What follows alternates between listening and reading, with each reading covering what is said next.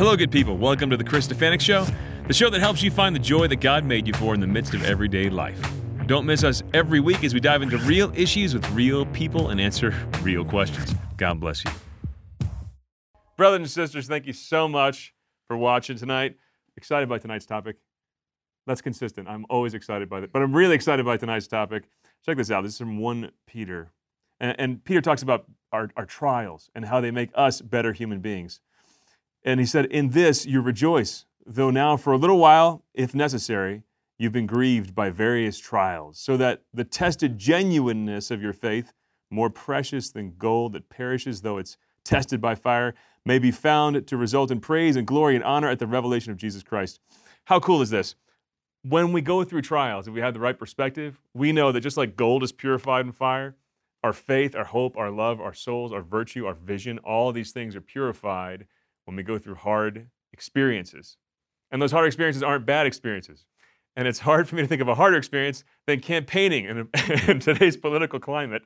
So we have Heidi Ganahl on again. We had her on 4 months ago. It's been a year since she started her campaign.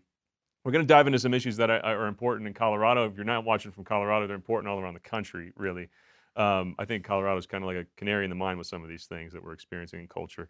But also, most of all, talk about how to keep focus, how to keep sanity, how to love your enemies, how to deal with hatred that people spit at you, even if you're in the midst of a political campaign. Thanks for watching. Heidi, thank you so much.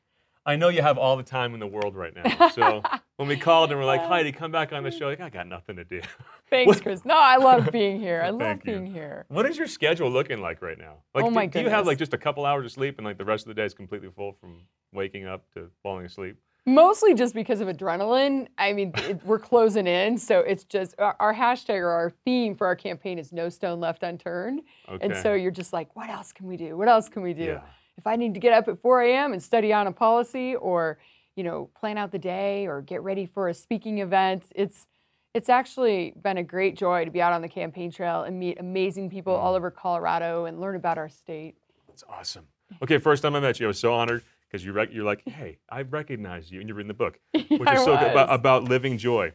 You've obviously been living joy, right? Because I could see an energy and hope in your face, and you've been looking more at dark issues than most of us ever have to, and yet you've kept that joy. You've been encountering a lot of people who dislike you. Don't go on Twitter, right? Don't go on Twitter. How do you keep it? What's a personal habit? Something you're clean. What is it? Is it silence? Is it focusing on gratitude? Is it the friendships? Like, what's most fueling that spirit that you're still smiling as much as you were 4 months ago and a year? Maybe even more so. You got more energy than you did even then. I think so. I mean, I've been so blessed and honored to be in this position and have the opportunity to travel the state, meet people, hear their stories, be a voice for them, whether it's a sad story or a happy story. Just, I've fallen even more in love with Colorado and the people of Colorado. And I just feel as though I'm called to be a voice for the folks that are feeling hurt and sad about what's happening in our state right now. And I truly believe people are ready for change. They recognize that this is not the Colorado we all grew up with and love. Yeah. Okay. So you're driven by that sense of mission, and that's keeping you from getting dragged down by all the stuff. And I gotta translate this. I mean, in the Christian life, when you lose that primary sense of mission, like that sense that I can make a difference, or I'm at least called to do something. You just look at the darkness around you, and it's like, it's deflating. Yeah, and so you're staying on that. You're staying on people. Way to go. I am. And way to go. Thank you. And my faith has never been stronger. I mean, I have grown closer to God and closer to my connection and why I'm doing this and my purpose. It's been fascinating. I didn't come into running for office or running for governor thinking that's what would happen, but I've met amazing, amazing mentors and people who have helped me surrender more and lean more into my faith than I did before. Praise God. What's that looking like for you as you lean into faith? Are you actually spending more time in prayer as you have this much busyness in your schedule? Yes, more time in prayer, more time around people who are committed to lifting me up and keeping me focused and reminding me what being called to do this looks like and what the end result is. And that's really serving God, but serving our children and our children's future, and fighting to make sure that we hold on to what's important to us and our values and our principles as we decide what Colorado is going to look like in the next 8 years.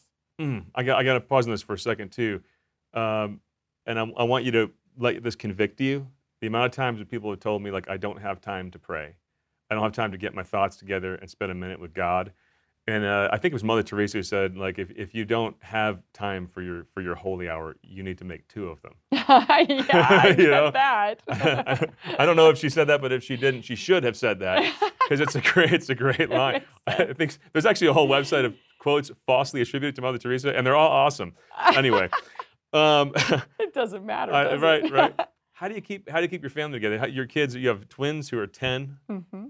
And a 13-year-old, Holly, and Tori's 26, couple dogs, my husband who runs the barbecue businesses. So we have a crazy busy life, but I have an old RV that we wrapped, so I throw them in the RV a lot. They come with me on the campaign trail. They've learned to do a mean handshake and make eye contact. All right. What's a mean handshake look like? Look them in the eye. Hi, I'm Jenna. My mom's running for governor. That's awesome. Teach your kids to look someone in the eye. Okay, so you're just bringing them along. Yeah, and I mean, they are so sweet. They love it. They're so supportive. I think this is an incredible experience for them, and this will be something that we've had the opportunity to do that not a lot of other families have the opportunity to do. And they've grown in their faith and their love of Colorado and their love of each other, even though they fight a lot. But yeah, it's awesome. Yeah, I love that you're drawing them to the mission. Okay, so.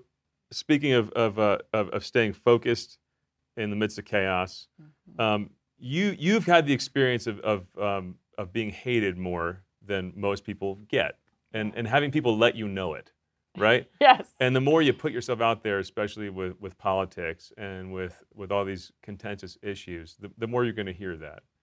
I'm asking for myself too, because I put myself out there with faith. Yeah. Dude, I let it bug me so much. Sometimes, because I have this, I have a naturally large heart, and I'm getting into this because I, like you, it's like I want to help people. Yeah. And then when like a good chunk of the people are like, I hate you, it's like, how? I just wanted to help. Right? I know. How do you psychologically cope with that? And do you go through when you're running for political office? Do you go through like intentional training about how to cope with that? Heck or no, does it just come there is no naturally to rule you? book. No. There's no manual. What have you learned? You get thrown into it, but you just become more resilient. It's like you think about the bigger picture, like what you're trying to accomplish, and if we can win our state back and get some, sanity back in how our state's being run, that's my opinion. Right. Then think about what a bright future we'll all have, and my kids will have, your kids will have. And that is so worth getting beat up or getting told that, what I'm saying is not right, and what makes them think that they know what's right or what's appropriate? People don't know. So you focus on your mission and literally ignore. Yeah. Or I just take it in and I listen. I'm like, I'm sorry you feel that way. We just have a difference of opinion. And one of my passions at CU as a regent at the University of Colorado has been teaching students how to debate again, like how to be feisty and how to talk about really tough stuff. And so I'm living it right now. And it's actually fun. I love debating. Okay, did it bother you at first, and you just gotten better at it the more you practiced and grown the calluses? Yeah, I mean, I grew up the kid that wanted to be liked by everybody, and and I always drove to make sure that I was making people happy. And now, I just want to be able to look back in my final days of life and think I did everything I could to protect the American dream that I was so blessed to live, and I was so blessed to be born where I was, and I feel a debt of gratitude, and that's how I shift the energy. Praise God. That's awesome. Most days. Some days, it's not as easy. But I like what you said before we were even rolling. Yeah. Stay off Twitter. Yeah. I mean, not everybody is entitled to my head space. And I'm letting people go in rent free, by reading half their comments and opinions right. about my life. And it always goes past issues, just straight to personal stuff. That's where a lot of debates go now. Yeah. It gets real personal, real ugly, real fast. What do you teach people when you teach them how to debate, now that you've gotten a crash course in that and you're an expert on it? Because and again, this advice goes, this is not just political. This is, if you're a person of faith, sharing the best news ever that some people want to throw back at you. If you're at a family party talking about religion and politics, don't talk about, what else is there? It's right? fun. Yeah. Yeah, I like the family dinner table. But there's sometimes where it's like, I could feel the jugular vein, like, okay, I'm literally thinking, I have to slow that thing down right now. Don't talk. Don't say what you want to talk. Don't say what you want to say. Bite your tongue. Yeah. No, how do you teach people how to healthily debate really hard issues?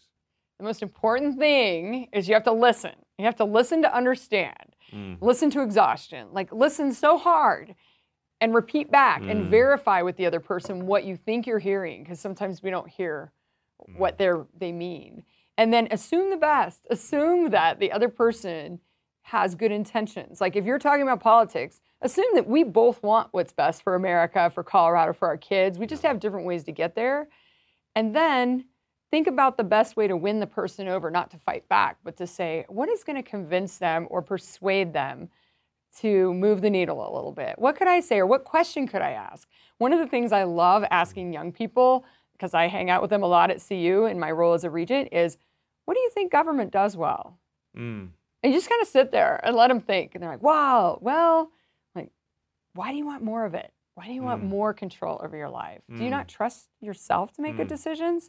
Especially after coming through COVID. I mean, that's the Socratic method is what that is. You're asking the right questions and then letting them answer it. And then it gives you feedback to be able to, move the needle a little bit towards whatever you're trying to persuade them. This is not, I mean, you talked about this is not the Colorado we grew up in. This is not the America we grew up in, because what you're talking about right now, almost nobody does. And on both sides of the aisle, like, there's a lot of yelling at each other. And the thought of people coming together and actually listening to each other and trying to presume the best of the person, what has happened that's so dang rare?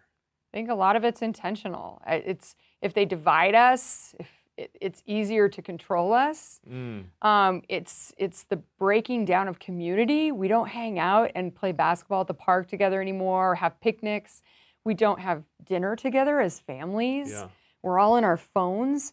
I think that's one of the most destructive things that's happened. And I'm the worst offender right now because I'm on my phone a lot. But there are lots of studies that show the more lonely you feel, the more you go to your phone or screens. The more screens you do, the more lonely you feel. And it's this vicious cycle. Yep. And our kids especially. We have one of the top suicide rates in the country in Colorado, one of the highest drug addiction rates for kids in Colorado. In sunny Colorado. Yeah.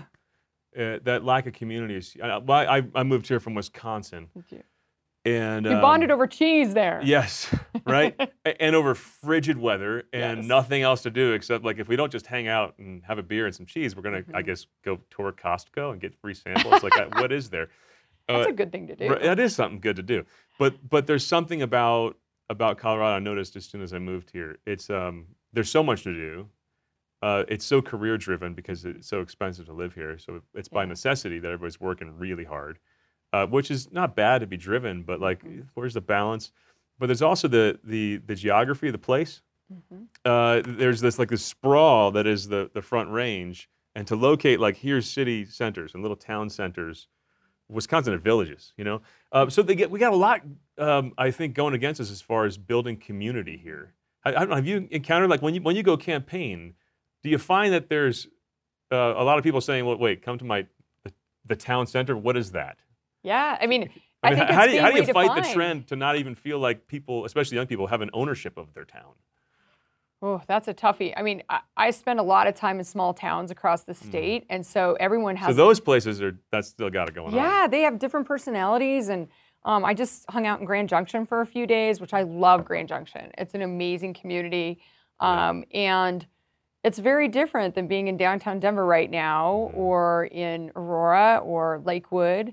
Yeah. I still think we all love going out to eat, and I think everybody missed that part of our lives, like restaurants, bars, school, sports. I think that's why our kids are in a mental health crisis, partly is because we went too far shutting everything down. Yeah. And they didn't balance what happens when you disconnect people from their livelihoods, their community. Yeah, it really completed the divorce of people from the place they live, because I spent 2 years not feeling it like, well, I guess everybody in my town's not essential. That's right. Right, and I could pull up my car and not even talk to anybody and get something. And the lack of courage. Yeah. Right. That fear has almost become a virtue. The more cautious, the better. Is not the way. That's so to un-American. Seriously. Yeah, and it's not Christian either. No, it isn't. I mean, there's social responsibility, and then there's you. Can you be too cautious? Yes, you absolutely can. I mean, look at your whole career path. Yeah. There's been some serious daring and risk and scary stuff.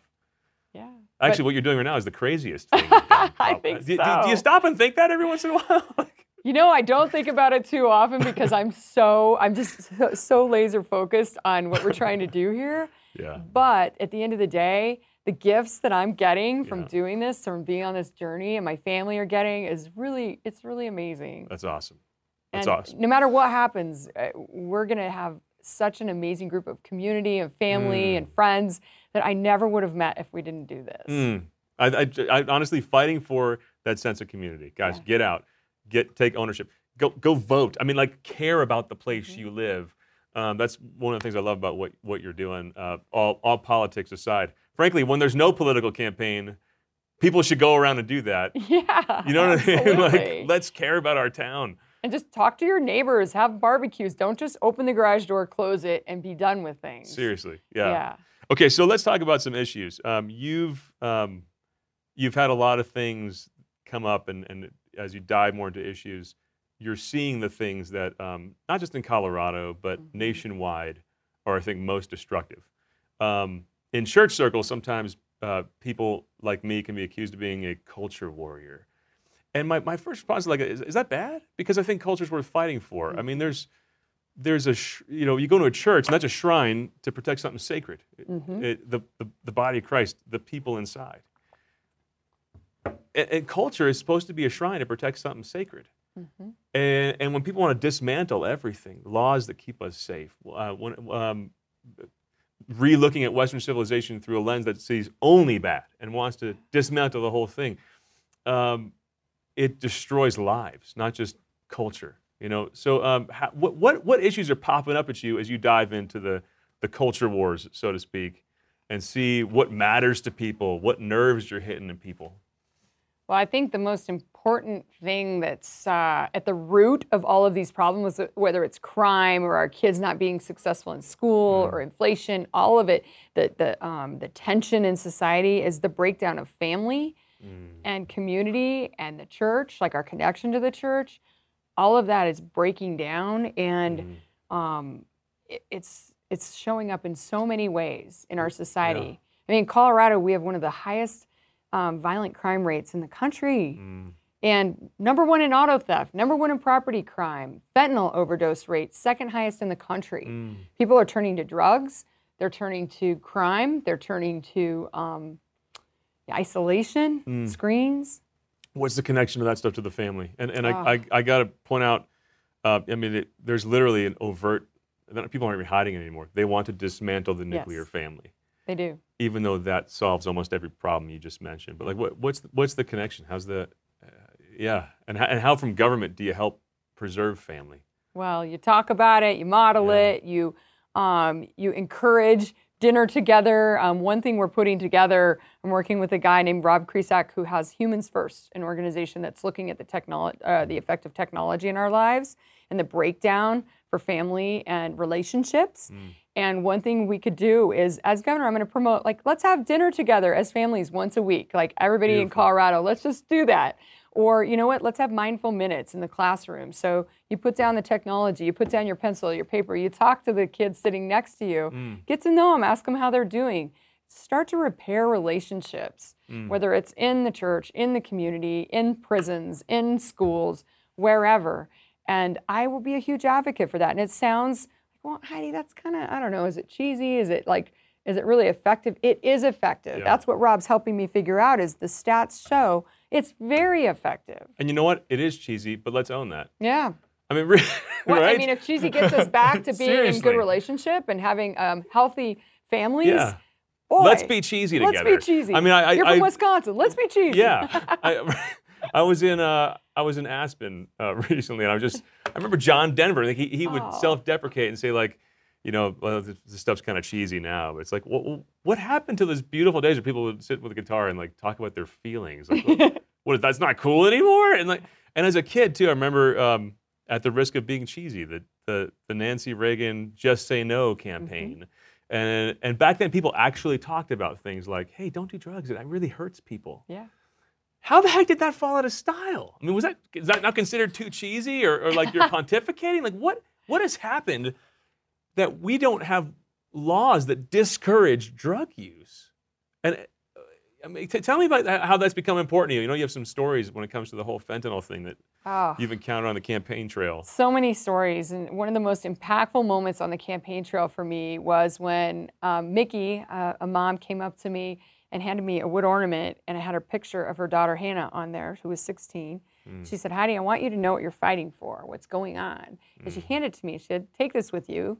But Hannah was having a bad day at school, and one of her friends gave her a Xanax, thinking it would make her feel better, and it was laced with fentanyl. And she died that day. And I went to Andrea, who I met a couple times now, runs a fentanyl awareness organization. And it's families who've lost loved ones to fentanyl, and they don't call it fentanyl overdose because the kids the family members don't even know they're taking it. It's fentanyl poisoning.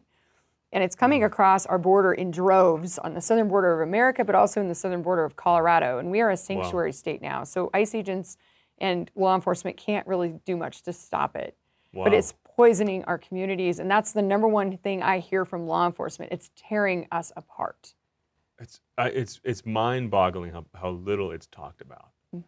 I had Jimmy Wahlberg on here a couple minutes ago. I got to introduce you to him. He's on a national campaign again about the opioid epidemic. It's so bad. Right? And we're talking about so many other things. So many other things in the classroom that aren't helping kids.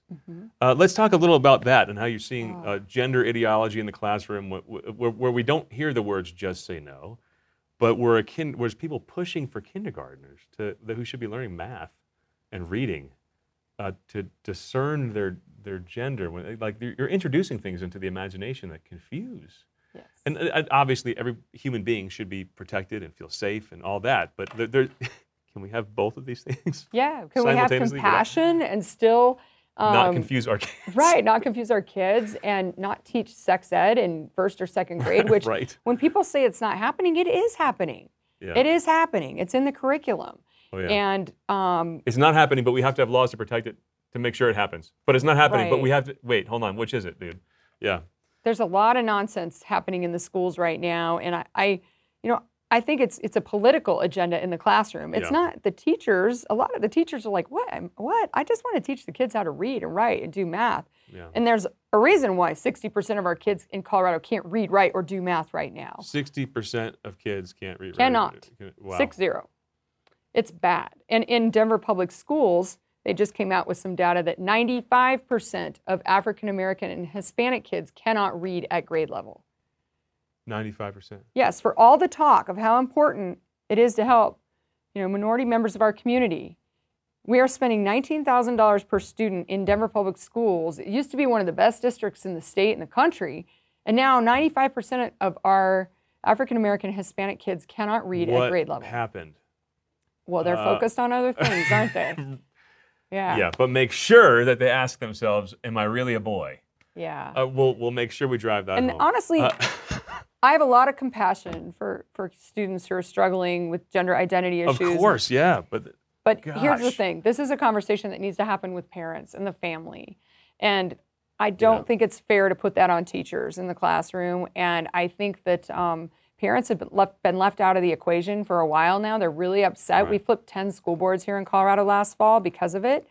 And honestly, I think the only way to fix schools at this point, to fix these issues, is to give power back to parents and fund the student, not the system. So you make sure the funding is available for the families if they want to teach their kids, if they want to do homeschool or a micro school, which is a new kind of thing, or charter school, religious school, private school, another public school, whatever it takes right now. I think a lot of people in political power are afraid to do that because they're afraid that they'll find out what people actually want, right? I mean, yeah, and obviously back to the gender thing, everybody, I mean, especially a kid with gender dysphoria has got to be treated with a lot of compassion and Right. be given the right one-on-one help. When it becomes an agenda that's pushing something, there was a study done in I think Philly, up to 20% of girls do not associate with their biological gender or sexual orientation that would be natural to their body. I mean, when you start getting up to 9% saying they're gender dysphoric, 20% saying they're suddenly LGBT, that's not all kids who were that way that we're caring for. That's an agenda being pushed. Those numbers are astronomical, and they're not learning basic math, but they're learning all that. Wow. I'm just kind of speechless thinking about this stuff. I'm going to make you feel even more uncomfortable about this. Yeah. There are these things called furries that are showing up in schools now. And it's kids who identify as animals, furry animals. And they're allowing this to happen in Colorado schools, in lots of different schools around the country. Forgive my grin. Are we supposed to take that part seriously? I know. At what point do we say, okay, well, that's just stupid? I mean, that's crazy. They're allowing this to happen. And finally, a middle school in Douglas County stood up. Did you know a said single no. furry when you were a kid? No. Like, was anyone being? Now every kid, was born a furry. Any teenager, a middle school or a high school, if they know a furry, and they will answer yes. I bet you. Okay, so. And they mute. They don't talk. They growl and they meow. It's bizarre. It's bizarre, but. That's an extreme example. But it's happening. It's happening. A lot of things are extreme examples that are now mainstream. Right. Because of the tactic of treating you like you're crazy when you assert what people have always believed until 5 minutes ago. Right? And I think you'll find if you gave power back to parents and choose their schools that this quiet majority is saying like I wasn't going to go there and battle this publicly, but yeah, I'm going to take my money elsewhere if my kids taught that instead of reading. Yeah, because it's already happening in Colorado. Yeah, you're not finding most parents like that kind of education. Mm-hmm. No. So why the heck are we all quiet, not talking about it? Because you get canceled. You get, called mean things. Yeah. And you just got to calmly assert yourself. Thanks for the example of doing that in a campaign trail. I mean, that's what you're doing. Yeah, and so you take a stand and you're like, I'm sorry, I have so much compassion, but this is not appropriate. This is not the right thing we should be focusing on. We've got to teach our kids how to read. Yeah, and just keep calmly asserting the truth. Right. This is one way you're coming off really. It's a gift, and again, it's a good example because I think a lot of Christians need to know this too. It's easy to look at this stuff and just be angry all the time. And then to communicate about it in a way that's really angry and lacks compassion and love. When the place we're coming from is like, dude, I want to save our kids. I love all kids. they're hurting right now. It doesn't matter if they're struggling with their gender, they're struggling with dyslexia, or they're struggling with a situation at home. Our kids are hurting right now, evidenced by Children's Hospital declaring the first mental health crisis ever in Colorado last year, and evidenced by our suicide rate, our drug addiction rate, the disconnect with families. It's not good. And if I don't stand up as a mom running for office, as a leader who has a platform right now to say enough is enough, we're not doing this anymore. Yes. Or if you want to do that, great, make a choice as a parent that's how you want to roll. But there's two things that you're doing that I want to call out to you guys as you share anything about your faith or you engage the culture war, whatever the heck you want to call it. Stay joyful, otherwise you'll repel people. And then you're making it overt, like I care about these kids. Make sure that people you know that you're, especially if you find yourself disagreeing or debating them, make sure they know, like say it overtly, because people have been programmed to see you as hateful and bigoted. And the programming has worked. Mm-hmm. So say that which is obvious to you. You're talking to your grandkid about a lot of these hard issues. Preface the stuff you're saying with, hey, I love you. I really love you. You might disagree with grandma right now, but I love you, and this is why I'm saying this. Speaking of love, patriotism is a love for your country. And G.K. Chesterton said this. He was reflecting on politics. He said, things must be loved first and improved afterwards.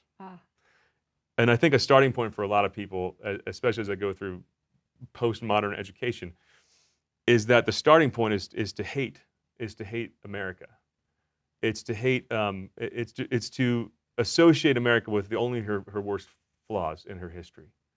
To have this reductionist view of American history, of capitalism, of the entire thing as, yes, there was horrific racism as part of our history and as part of it now. But to reduce it, no, it is nothing but a racist system. No, it is nothing but a colonial power still active and oppressing people. No, it's nothing but. And if your starting point is that deconstruction, then everything you're doing, everything I'm talking about, it's like, well, let's just burn it down. Right. Let's burn it. If that's what it is, and go where, right? And do what? What other system has worked better? Yeah, and here we're in the state where America the Beautiful was written, right? Yeah. Looking at Pikes Peak, which is so cool. I just love thinking of that. It's very cool. How do you encourage a love for country? When you go out to a lot of the mainstream college campuses, and they're literally being taught in their classroom a hermeneutic of suspicion, of hatred, of deconstructionism. How do you bring that message of, no, let's love this. Let's build it up even if a political party is in charge at a certain place or time that I disagree with everything that's happening, I still love it. That's a virtue. It's a virtue of patriotism. It's a love for the place, for the good of the people who live there.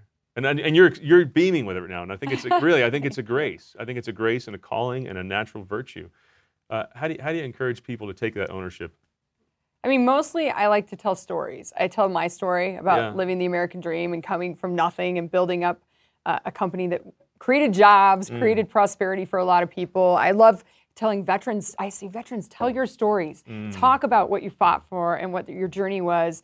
And it's so important to talk to the young people in your life. And then I talk to young people about other countries. Like, have you visited Cuba? Have you visited Venezuela? Get people who've moved here from other countries that are socialist to talk about their journey. One of my favorite neighbors is from Ukraine, and her mom and her came from Ukraine, and they were just horrified to see some of the stuff that happened over the last couple of years with the back talking about America and how, it's heartbreaking. It's like we have such a gift here. Right. Let's address the problems from the vantage point of I actually love this place. Yeah. Love the people, love the history. And telling the stories is a great thing, and reflecting on these stories of American history that got us to where we are. Yeah. And I feel really, when you talk about the communist thing, my own family escaped from Eastern Europe and from Slovakia, and my great uncle was a priest who was put in a cage for 2 years for being a priest that he couldn't stand up in. And then you hear, 2 generations later, communism's great, America stinks. What the heck are you talking about, dude? You're just go on a trip to Cuba and let's hear what you have to say. Heidi, I'm so grateful for you. I'm grateful for your witness. I'm grateful for your focus, and I'm really grateful for your joy. It's an example to me as I strive in my own crucible, in my own fires of life, and everybody's got them wherever you're at. It's probably not as intense right now as a political campaign in the most contentious time in the history of the United States to be a politician. But follow Heidi's example. Whatever you're in right now, stay focused on what matters. Stay joyful, and keep loving the people around you. Make sure you keep asking yourself, what's my why? And whether you're engaged in politics, which I hope you do in your own way. All right, get out and vote. Love your land. Be a patriot. Or it's engaging in sharing your faith. Heidi, I'm honored by your time with us today. Thanks you so much. Yeah. Thanks for having me. Oh, yeah. Thank you guys for watching. Love you. Man, wasn't that great? Listen, if you don't want to be happy, be sure not to subscribe. But if you want a more joyful life, the kind of life that God created you for, the kind of life Jesus promised when he said, I came to give you life to the full, then make sure you hit subscribe and share this channel with everybody you know.